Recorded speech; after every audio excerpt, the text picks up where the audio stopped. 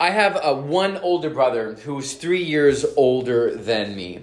Now, he did a pretty good job bringing me into his group of friends when we were younger, while also at the same time protecting me from most of their shenanigans. But I've discovered a lot of sibling rivalries are competitive in nature. For us, we would come home and play different types of video games, Street Fighter, sports, whatever. But anytime I would beat him, he would look at me and say, "Well, you're adopted anyways." And I was just like, that's just mean. We would do Royal Rumble on our parents' bed, trying to throw one another off. We even had entry music. We had this wrestling belt. But as I started to hit my growth spurt, it got a little bit unfair. One of the games we played a lot was basketball, specifically the games horse or pig. For the person to win at the end of the game, once you have the whole letter spelled out, you would have to prove it. Prove it. There's often aspects of Jesus' life that many speculate about because the scriptures are generally silent. Specifically, what was it like for Jesus growing up? Think about it. The God-man, the incarnate creator of the world, at one point was 7 years old. At one point, he was 14 years old.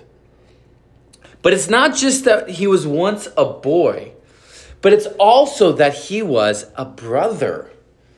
According to Mark 6, Jesus had 4 brothers and at least 2 sisters. Imagine what it was like growing up with the perfect God-man and the sibling rivalries that would have happened. How often would Jesus have been asked to prove it growing up? You see, this sibling relationship that Jesus had as the oldest is where this passage starts. Jesus is interacting with his brothers. And in verses 3 through 4, they are in essence telling him to prove it. In verse 3 in the NLT, it says that they are encouraging him to go and do the miracles for all the crowd to see. And then in verse 4, it says this: you can't become famous if you hide like this. If you can do such wonderful things, show yourself to the world. In essence, prove it. You've done miracles. You've multiplied bread and fish and fed lots of people. You've claimed to be the Messiah. You claim to do only what the Father shows you to do. So what? You know what, Jesus? Prove it. They are trying to get Jesus to prove his identity and show it off to others. As we continue in this passage, we begin to see ways in which we try to prove ourselves to God, to others, and even ourselves. So this passage is a continuation of our series on reframing Jesus, getting fresh portraits of Jesus from the Gospel of John. This takes place 6 months after chapter 6. That chapter 6 took place during the Passover. This is an important festival called the Feast of Booths or Feast of Tabernacles, which we'll address in more detail next week. This specifically addresses what took place in chapter 5. In chapter 5, Jesus was in Judea, and during that time, he claimed to be equal with God through the act of healing an invalid man of 38 years on the Sabbath. This led the leaders to desire to kill Jesus. Now, this makes sense why Jesus would be a little hesitant to head towards Judea. You had a crowd and leaders that were looking to kill you. But because he only does what the Father desires, sometime he knew that it was the right thing to do, so he headed towards the festival, even after he tells his brother that he won't. Now, it's here that Jesus begins to expose their hypocrisy and eventually the heart of their hypocrisy. Jesus uses what's here called a lesser to greater argument in the Jewish tradition. He points out that even they do what they are accusing him of. In this passage, he talks about circumcision. Circumcision played a very important role in the lives of Jews. It was a sign of the covenant God that he made with his people dating back to Abraham. It also played what's known as a, quote, perfecting rite, as they saw it made the person more whole than that child was before. The Jewish people would be willing to perform a circumcision for a baby if it landed on a Sabbath. So Jesus says, hey, since you're willing to do that work on the Sabbath, and here he is healing a man on the Sabbath, how are those not the same things? He's revealing their hypocrisy. But then he says this really important thing in verse 24 that we're going to land on today. In verse 24, I'll read it in 3 different translations. In the ESV, it says this: do not judge by appearances, but judge with right judgment. The New Living Translation, I love how it says, look beneath the surface so you can judge correctly. And then the Message paraphrase: don't be hypocritical. Use your head and heart to discern what is right, to test what is authentically right. He judges them with right judgment by looking beyond the appearances and looking beneath the surface. You see, Jesus has a problem with their interaction with the law. They are not using the law properly and are motivated by the wrong things, so they are then adding to the law. When you add to the law in our day, we call this legalism. So these leaders are judging Jesus from a legalistic framework. And here Jesus comes and he condemns legalism and offers us and the listeners life instead. So what I want to do this afternoon is I want to look at 4 different types of categories in which legalism can and often does show up. And in many ways, legalism is an attempt to prove it. It's an attempt to prove it. The first category is what I'll call prove it to God.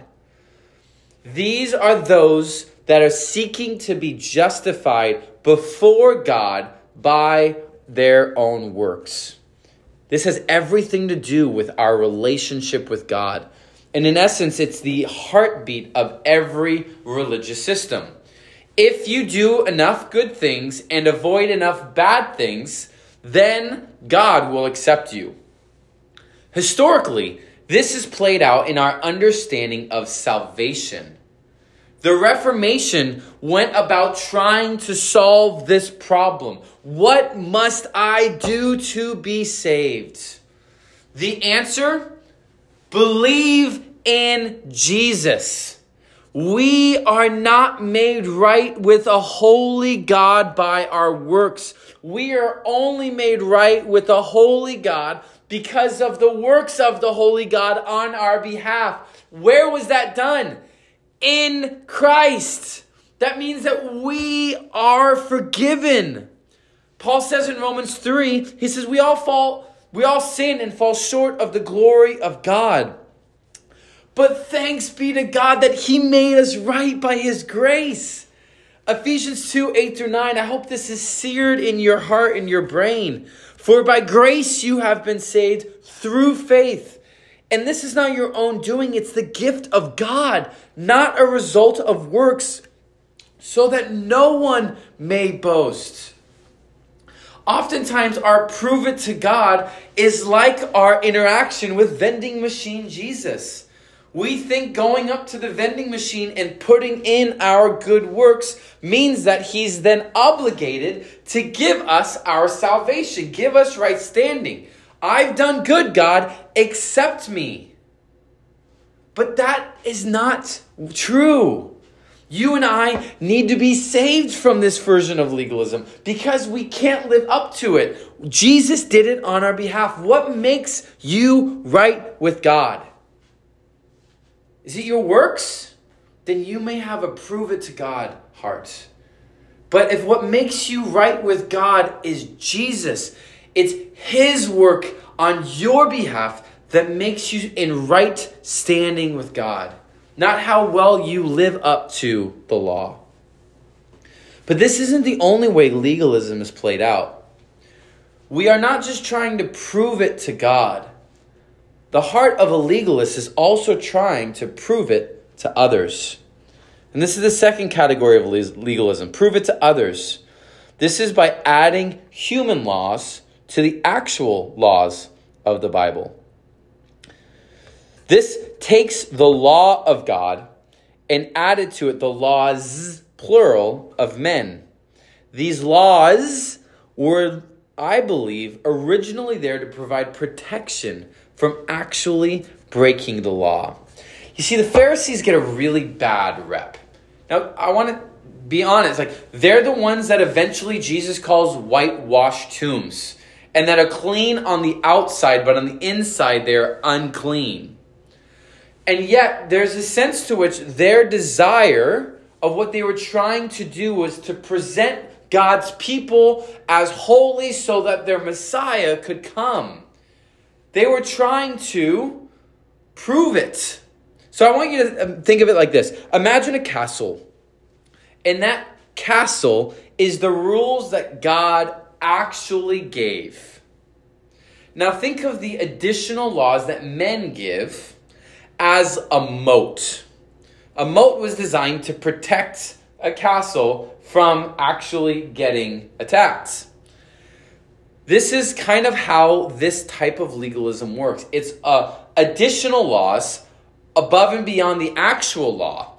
But the problem is when the above and beyond ideas of wisdom become the actual law in people's lives. I was saved through a tradition that was heavily influenced by this type of legalism.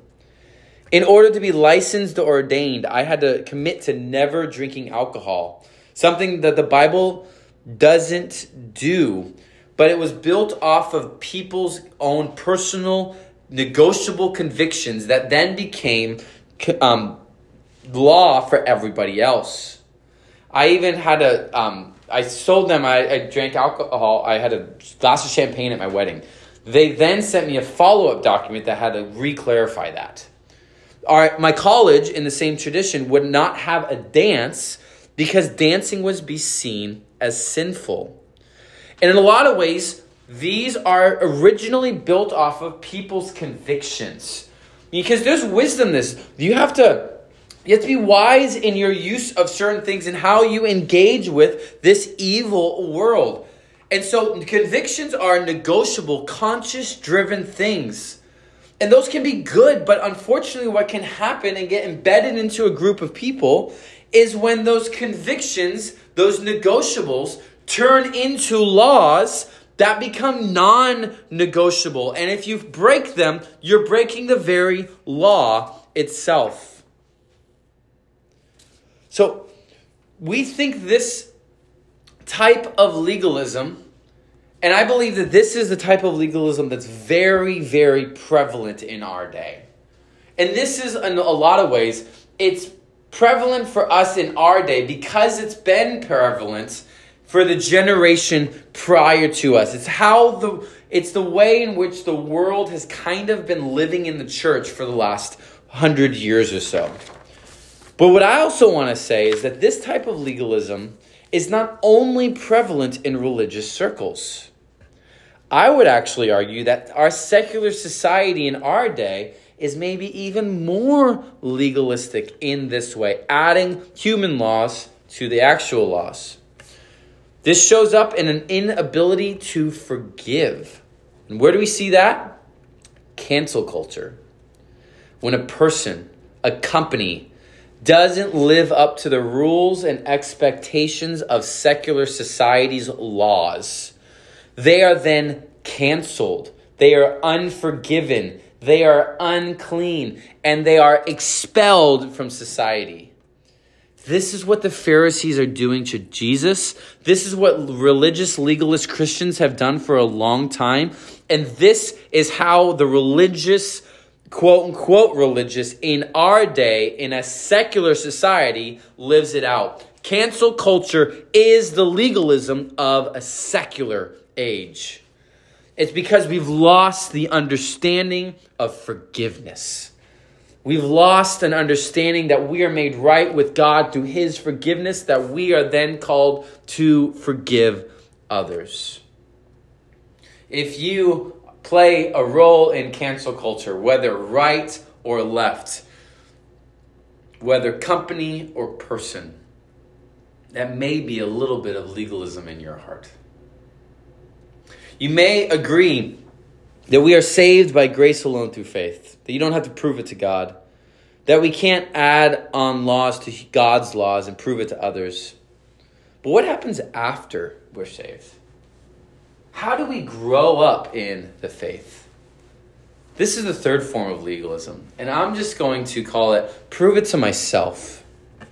This is an approach to sanctification that is excessively reliant on human effort and forgetful of God's grace. Sanctification in our day means the growing up in the faith. How do I grow up? How do I mature? It's because of my effort. God may have done the work initially, but now it's up to me. Many take what Paul says in Philippians 2 here, and I would say they push it too far. He says in chapter 2, verse 12, work out your salvation with fear and trembling. People often take this statement in alignment with Jesus' brother, James, that says faith without works is dead, to mean that faith is only alive when our works initiate that faith.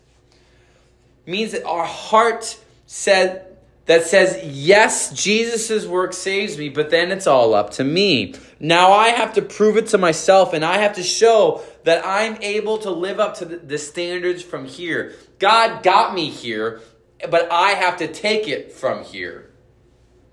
But we miss what Paul says in the next verse of Philippians 2. We miss so much. He goes on to say, this is verse 13, for God is working in you, giving you the desire and the power to do what pleases him. All of our growing up in the faith is an act of God's grace. Do you desire to grow? That's because God is at work in you. Thanks be to God. Do you have the ability to grow? The power to do it? That's because God is at work in you. He's giving you the ability and the desire. Our maturity, our sanctification, our discipleship is as dependent on God as is our salvation. Our growth is an act of gratitude to a God who initiates and empowers. We grow up by God's grace, not only by our human efforts. Are we participants of? Absolutely. I'm not saying we just sit back and let it happen. We actively participate, but we participate with the power, a desire that comes from God. But I think there's a fourth way that's creeped into our day, and I would say even our church. It's not a legalism proper per se, but it's a reaction against legalism. So if we have to prove it to our God, if we feel like we have to prove it to others and prove it ourselves, as a reaction to those, we now live in a day that we have to prove that I'm not a legalist. Like I said, this is more of a response against legalism, but it forms its own version of legalism. I think many people are so concerned with not being a legalist that we go all the way to the other end of the spectrum. When we don't call one another to the obedience that Jesus calls us to. I mean, think of this. Think about how we talk about, how we live out spiritual disciplines. And I'm guilty of this. And in many ways, as we've gone through Nourish, I've unintentionally led us this way. For many of us, those were required or encouraged within a traditional legalistic framework. If you do these, you are acceptable to God. But what's happened is, now hold on, before I go there, let me be very, very clear. Those are very, very good disciplines to have a rule of life, to live according to the spiritual means of grace disciplines. Those are so good for us. But what we have tended to do is overreact towards a legalistic framework and not call people to them. And not say, no, you need to do this. This is good for you. So even if I'm not trying to make it a legalist, you have to, I still want to call you to the goodness of them. Oftentimes we're so afraid of being framed as legalists, we don't call one another to obey. We don't hold one another accountable in good, godly, grace-filled ways. We forget that we are called to teach one another to obey. The life of God is to walk in His ways, not my own ways once I'm saved.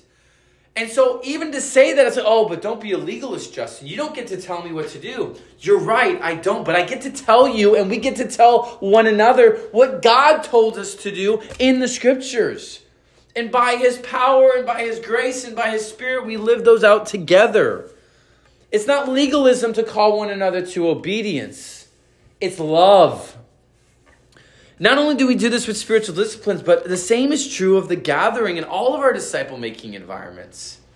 For so many people, there's this legalistic framework of, quote, going to church. And so now that we see churches every moment of every day as the people of God in everyday life, the overreaction is to experience this freedom that you don't intentionally work towards being with the people of God. And that's resulting in my generation of people just thinking they can live their faith on a screen by consuming, which we'll talk about next week, or it's that they can do it on their own.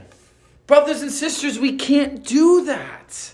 We need one another. You need to be with your missional community. There's so much goodness in regularly getting together with those beyond your missional community. And it's not legalism to call one another to that. It's love. It's help. When it comes to any calls of obedience, when you're a recovering legalist, it all can come across as legalism. But that's not what it is. We don't need to go to the other end of the pendulum to prove we're not a legalist. We don't have to prove it. In Christ, we don't have to prove it to God. We don't have to add on to the rules and prove it to one another. We don't have to see our growth in Christ as up to us, proving it to ourselves. And we don't get off the hook of following Jesus' commands. We teach one another to obey. You see, brothers and sisters, Jesus condemns legalism. And He offers us life instead. And that life is found in Him.